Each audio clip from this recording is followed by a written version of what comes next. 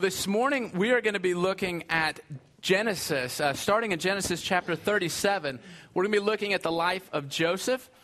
And you may not know this, but we have two wonderful women who have been helping us, who started helping us produce our bulletins, Chandra Ford and Virginia Yip. So if you have the opportunity, please thank them for their service. It takes a lot of time and effort to put a bulletin together. It's not just simple cutting and pasting. And I want to take responsibility for the fact that the text is not printed in the bulletin this morning, and there's not a title there either. And that's my fault because I didn't get that out in time. But for those of you who really love titles, the title of this sermon is God and the Pit, Suffering and the Gospel. And the text that we're going to be looking at starts in Genesis 37. So let me encourage you to pull one of those black pew Bibles out if you don't have one of your own. Genesis is the first book of the Bible, so it's easy to find. Chapter 37, and we're going to look at verses 1 through 4, and then 18 through 28. But keep your Bibles open because we're going to look at several other verses that follow. So as you turn there, reflect on the fact for a moment that you live in a culture of planning. We live in a culture where we know that if we want to get somewhere, we've got to plan how to get there. Otherwise, we won't get anywhere. So we set goals, and we plan our days in 15-minute increments, and we make 5-year goals and 10-year goals to help get us to where we want to be. We work hard to build our bodies, our muscles, and our bank accounts, and our businesses, and grow our minds. You know, we try to achieve maximum benefit and maximum output and maximum happiness for ourselves and for those around us. But as we make these plans, I would suggest that we probably never plan to suffer. I mean, why would we do that? Suffering seems like such an undesirable thing. It doesn't seem like a necessary step to get us to where we want to be.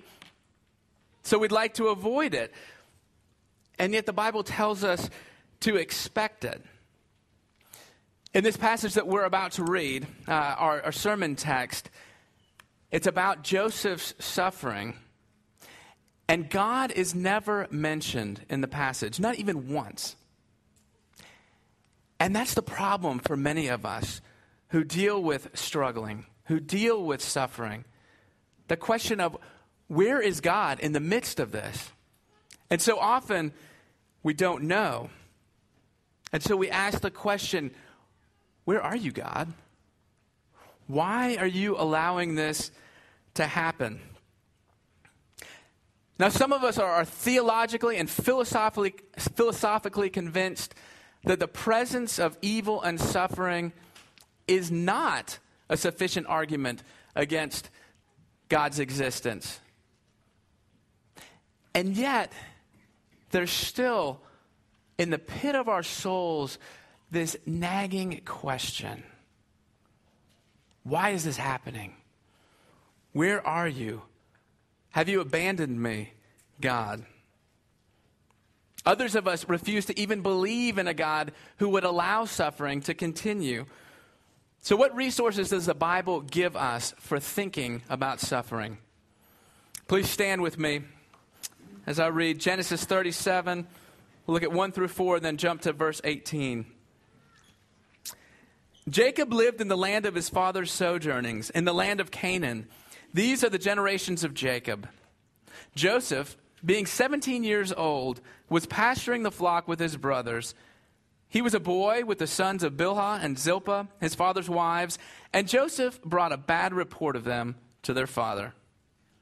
Now Israel loved Joseph more than any other of his sons, because he was the son of his old age, and he made him a robe of many colors.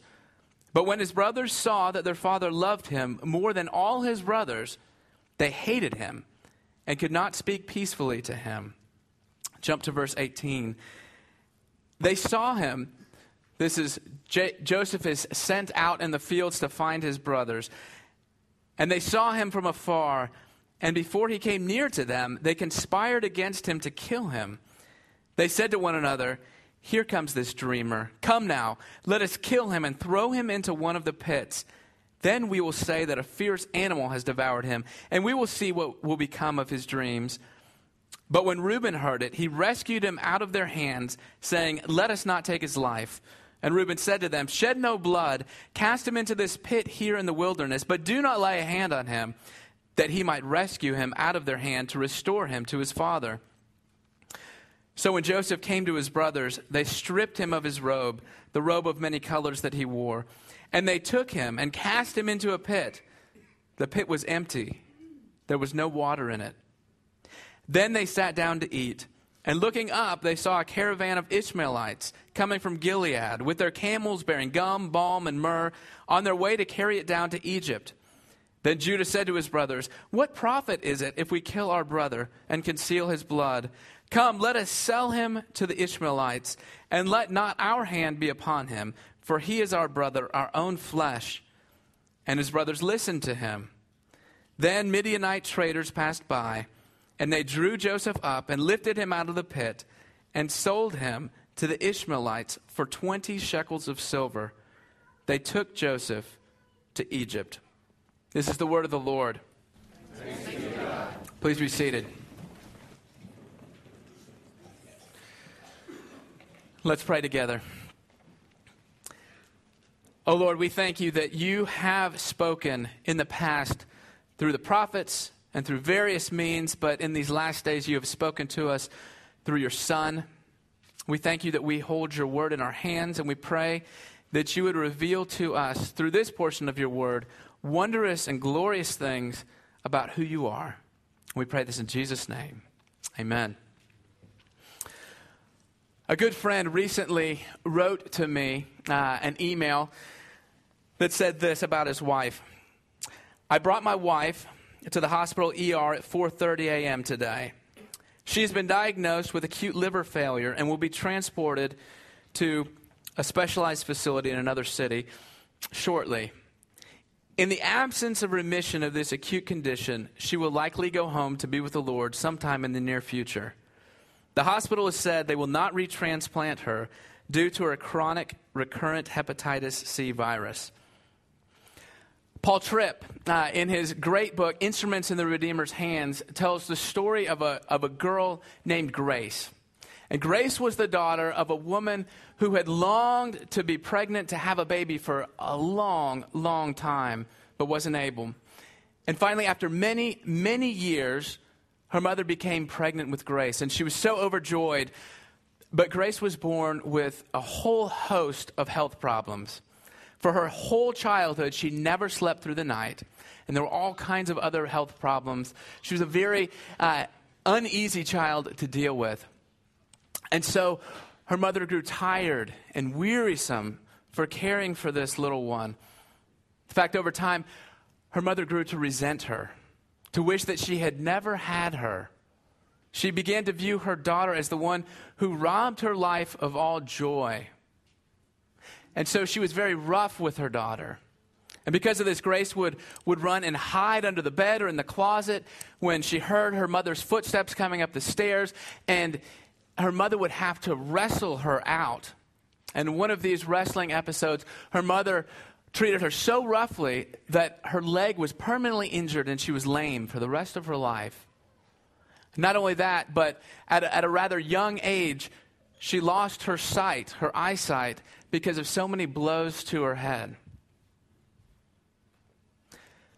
Now, how do we talk to someone like Grace about suffering? You all have stories like this. Maybe they're your own story. How do we explain to someone about the God of the Bible in light of their suffering? Suffering is a very real thing that's difficult for us to deal with. And in the midst of suffering, we often have a host of people trying to bring comfort. People come and they offer us biblical principles and promises, and yet they roll off our backs like water off a duck's back, and we think, you have no idea what I'm dealing with or what I feel like. It's very difficult. And we think, if God is good, why would he allow this to happen? See, we can't just tell somebody God is good and loving. Because if he's good and loving, why would he allow this? And we can't simply say God is in control. If he's in control, why didn't he stop this from happening? We struggle mightily with the question, where is God in the midst of suffering? And that's very painful because oftentimes in the midst of suffering, we can't hear anything and we can't see God. Well, the story that we are looking at in Genesis tells us of a very dysfunctional family.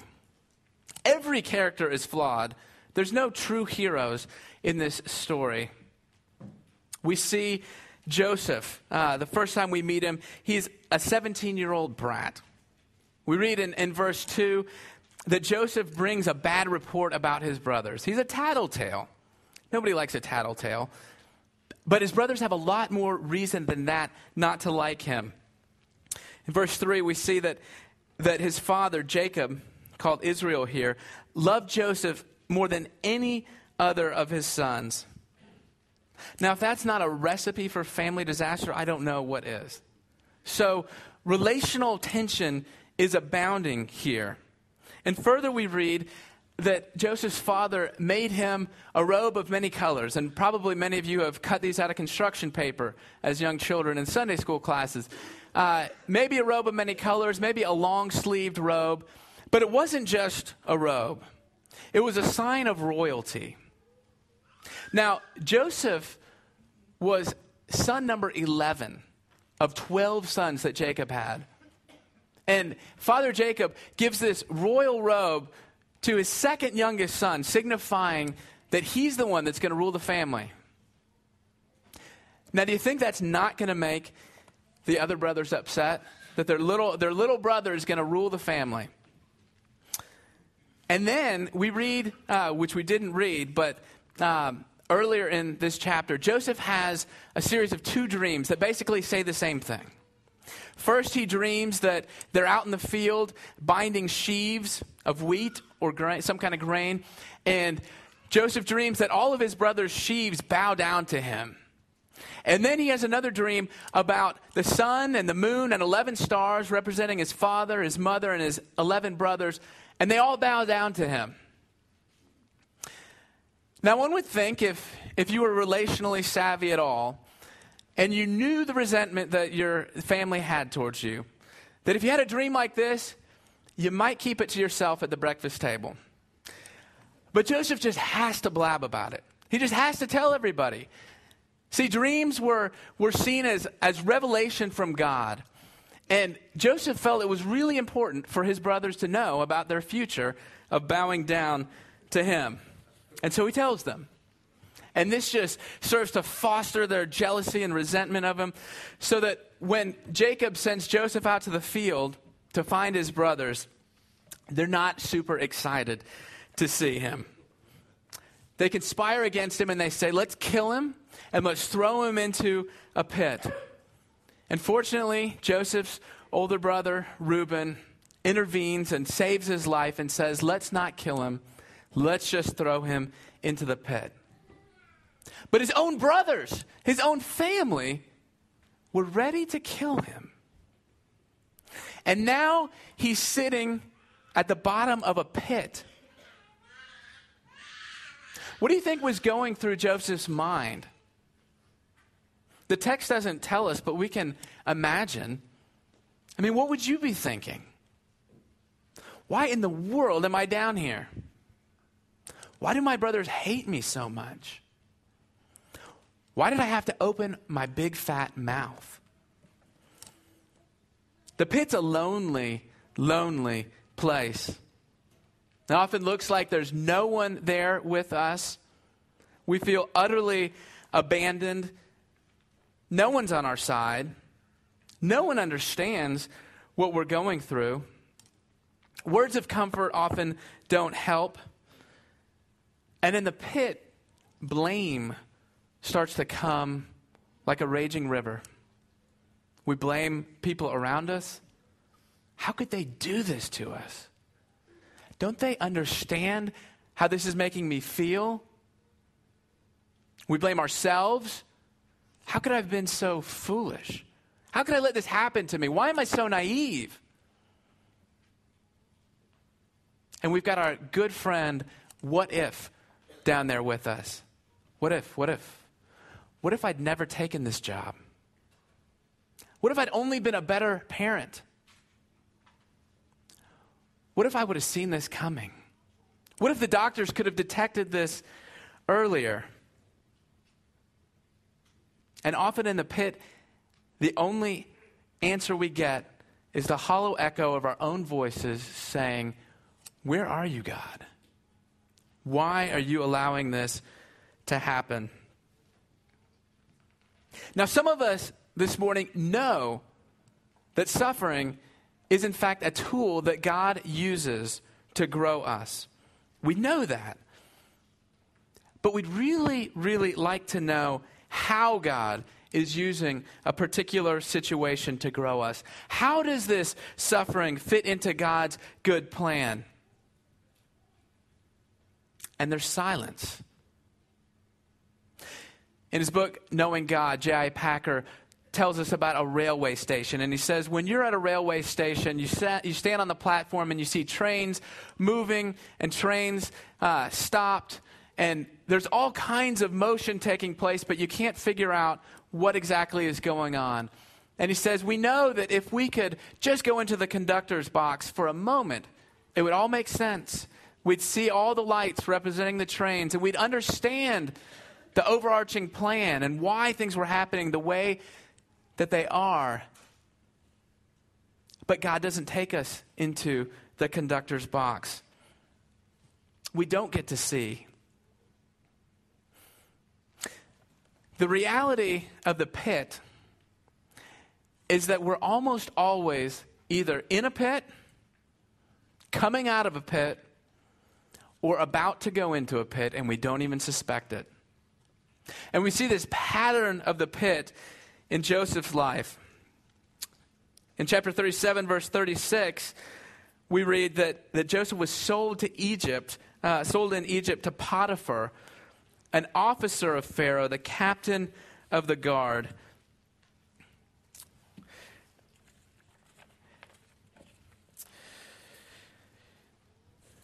And we're going to read in chapter 39, verses 1 through 4. Chapter 39, 1 through 4. Now Joseph had been brought down to Egypt, and Potiphar, an officer of Pharaoh, the captain of the guard, an Egyptian, had bought him from the Ishmaelites who had brought him down there. The Lord was with Joseph, and he became a successful man, and he was in the house of his Egyptian master. His master saw that the Lord was with him, and that the Lord caused all that he did to succeed in his hands. So Joseph found favor in his sight and attended him. And he made him overseer of his house and put him in charge of all that he had. Now we can't miss here what the narrator tells us. Joseph had been betrayed by his brothers. He'd been sold into slavery. But in verse 2 here, we read that the Lord was with Joseph. He'd never not been with Joseph. The Lord had been with Joseph in the pit. The Lord was with Joseph in slavery. And God gave Joseph success in Potiphar's house so that he put him in charge of everything. And so life was very bearable for a time until Joseph gets falsely accused by Potiphar's wife of trying to sleep with her. And then instantly, he's back in the pit. Look at chapter 39, verses 19 through 20. As soon as his master heard the words that his wife spoke to him, "This is the way your servant treated me," his anger was kindled. And Joseph's master took him and put him into the prison, the place where the king's prisoners were confined, and he was there in prison. So again, Joseph is in another time of suffering. Yet another opportunity for anger and frustration to boil inside of him. Another opportunity for discouragement. Another time of feeling abandoned. But again we read, starting in verse 21, "But the Lord was with Joseph and showed him steadfast love and gave him favor in the sight of the keeper of the prison. And the keeper of the prison put Joseph in charge of all the prisoners who were in the prison. Whatever was done there, he was the one who did it." So once again, Joseph is lifted out of the pit. He's still in the pit, but God has raised him up. And after some time, Joseph is in charge of all of the prisoners, and two of Pharaoh's officers, two of his closest companions, his cupbearer and his baker, are sent down to the prison. Some of you know this story. And they both have dreams about their future, and Joseph interprets them for them. He says that the cupbearer is going to be restored to his position, and the baker, on the other hand, is going to be killed. And after Joseph tells the cupbearer of his future, that he'll be restored, he says, "Please, please remember me and put in a good word for me." Look at chapter 40, verses 14 through 15. Joseph says to the cupbearer, "Only remember me when it is well with you, and please do me the kindness to mention me to Pharaoh, and so get me out of this house. For I was indeed stolen out of the land of the Hebrews, and here also I have done nothing that they should put me into the pit." We can feel the desperation in his voice. I've been wronged. I haven't done anything to deserve being here. Why is this happening to me? But as the story goes along, the cupbearer forgets all about Joseph, and he's there for another 2 years in the prison. Until Pharaoh, head of all Egypt, himself has 2 dreams. And no one can interpret them. And so the cupbearer finally remembers Joseph, and Pharaoh brings him out of the pit. Look at chapter 41, verse 14. "Then Pharaoh sent and called Joseph, and they quickly brought him out of the pit." Just like that. Just like that. Joseph is out of the pit again. Now, what did he do to get out of the pit? Sure, he had interpreted the cupbearer's dream, but the text is very clear that it was God who gave him that interpretation. So Joseph really hadn't done anything to get himself out of the pit. It was God who lifted him out of the pit. And God allows Joseph to interpret Pharaoh's dreams about a coming famine. And God tells Joseph to tell Pharaoh exactly how to store up grain to prevent people from starving to death. And so Pharaoh makes Joseph second in command of all Egypt. And he puts him in charge of storing up grain. And in chapter 146, we read that Joseph was 30 years old at the time. Now, often those are details we don't pay attention to. Okay, Joseph was 30. But think back. This started when he was 17. Now he's 30. What have the last 13 years of his life been like? It's been a roller coaster. He's been in and out of the pit. He's on the one hand been at the height of his father's love and affection, and at the height of various positions of status in Egypt. And on the other hand, he's been in the deepest pits imaginable. Incredible highs and incredible lows, completely out of his control. Now, most of us prefer more consistency in our lives. We would gladly give up some of the extreme highs if we could just avoid those pits. And yet Joseph's life is a pattern for us. It's a pattern for what life usually looks like. Sure, most of us won't experience such radical highs, but most of us will find ourselves maybe multiple times in a deep, dark pit. And the Bible nowhere tells us to expect anything different. Peter tells Christians in 1 Peter 4, "Beloved, do not be surprised at the fiery trial when it comes upon you to test you, as though something strange were happening to you, but rejoice insofar as you share Christ's sufferings, that you may also rejoice and be glad when his glory is revealed." So we're not supposed to be surprised. We're supposed to expect it. But what are the purposes of the pit? Going back to J.I. Packer's illustration of the railway station, sometimes we can deal with the fact that God is using suffering in our lives for a purpose.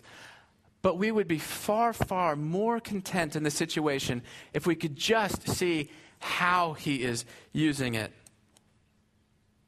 We like to look at our suffering and see that God is doing something specific with it. We like to be able to look back at past suffering and say, now I see. I see what God was doing. I see why he allowed that. And very often we can't see. And it's dangerous for us to think that we can pinpoint exactly what God is doing with every circumstance in our lives. Sometimes we'll have no idea for our entire lives why he allowed something to happen. But sometimes we get little glimpses of his purpose in our pits.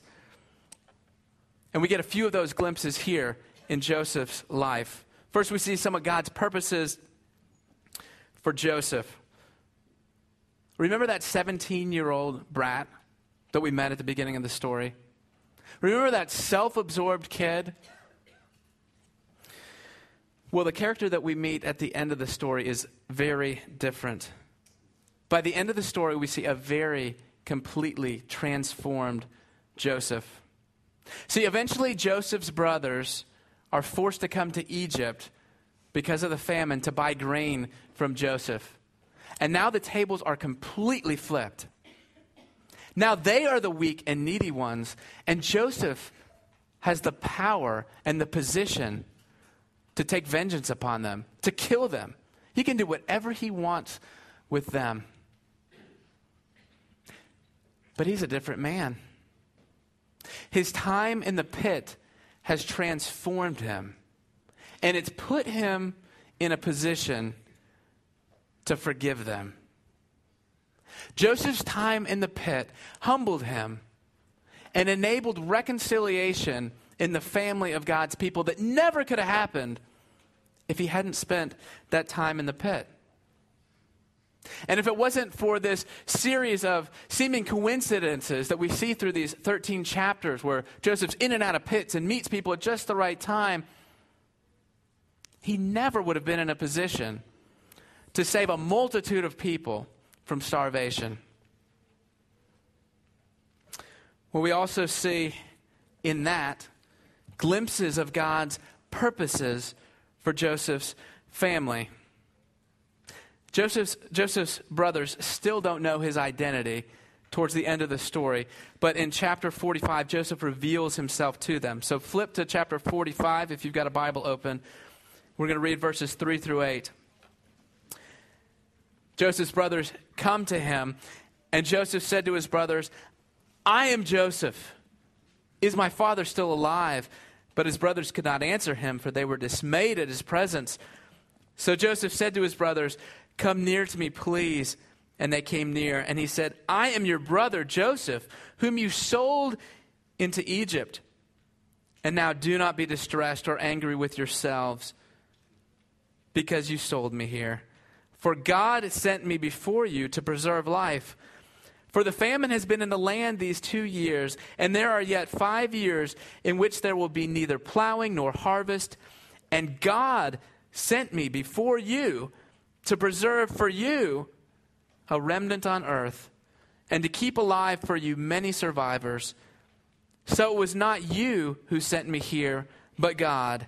He has made me a father to Pharaoh, and Lord of all his house, and ruler over all the land of Egypt."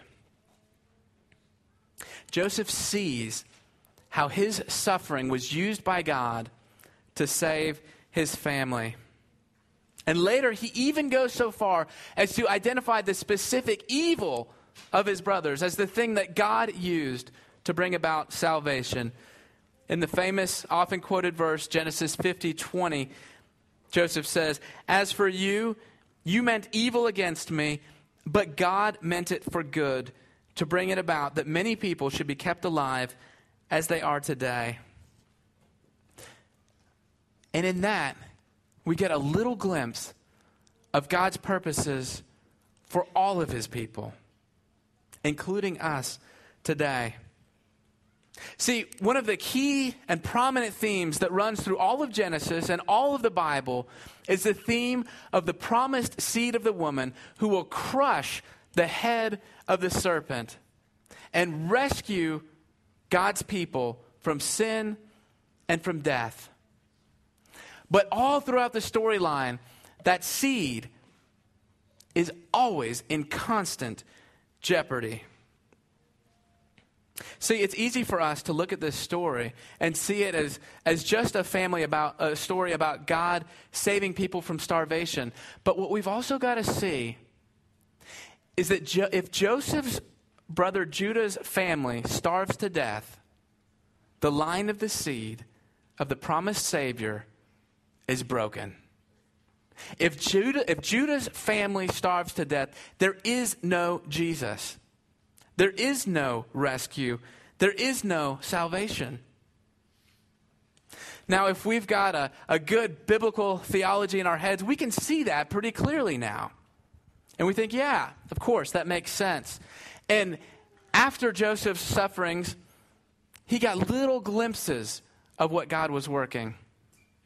But you know what? When he was in the pit, he couldn't see a thing. He had no idea what God was working through this. And so what we need to see is that suffering and pits are a regular and expected part of God's purposeful plan of rescuing his people. He allows us to suffer if we're God's children, not to punish us, but to shape us, to conform us, to sanctify us. The writer of Hebrews says in chapter 12, "For the Lord disciplines the one he loves and chastises every son whom he receives. It is for discipline that you have to endure. God is treating you as sons. For what son is there whom his father does not discipline?"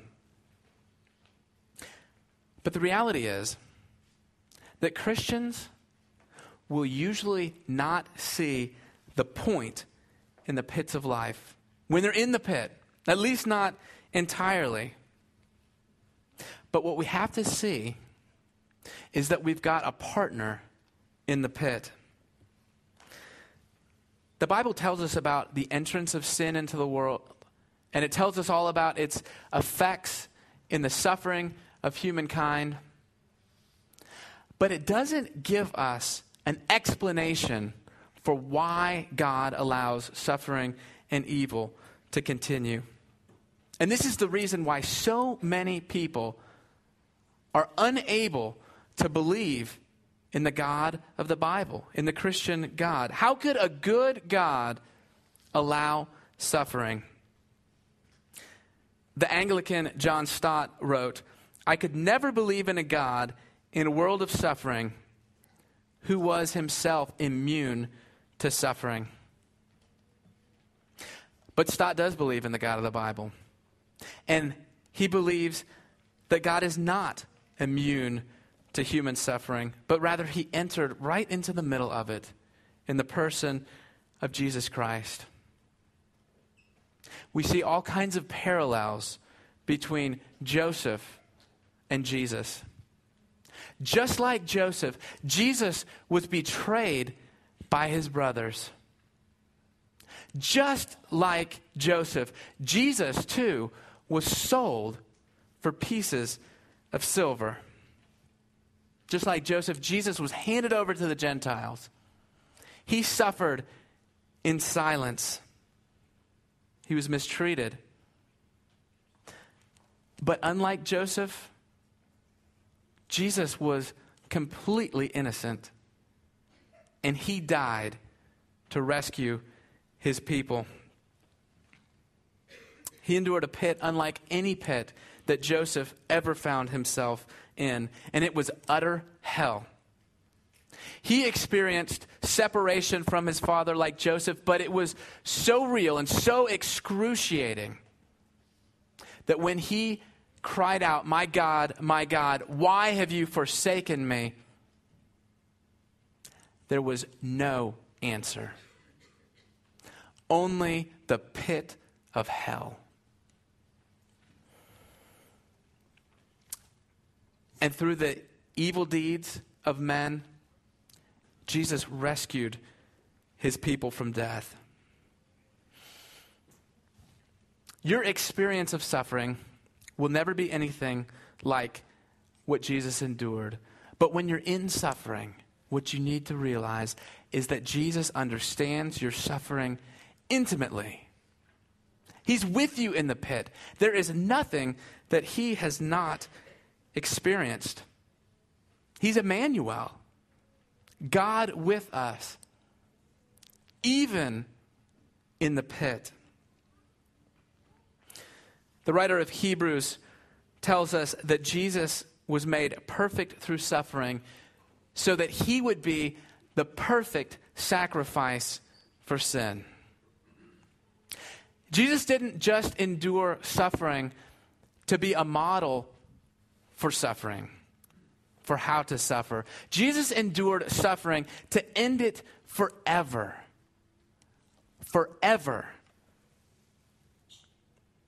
Until that time, God uses suffering as a loving father to shape his children, to sanctify them.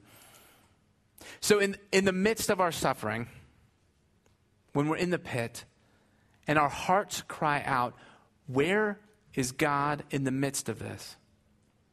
What we need to always be reminded is that God is in the midst of the suffering. He's entered into it completely and fully in the most real and painful way ever in order to end it. See, Jesus didn't stay in the pit. He came out of the pit to bring about new life. And so the God of the pit is also the God of rescue and of resurrection. Let's pray.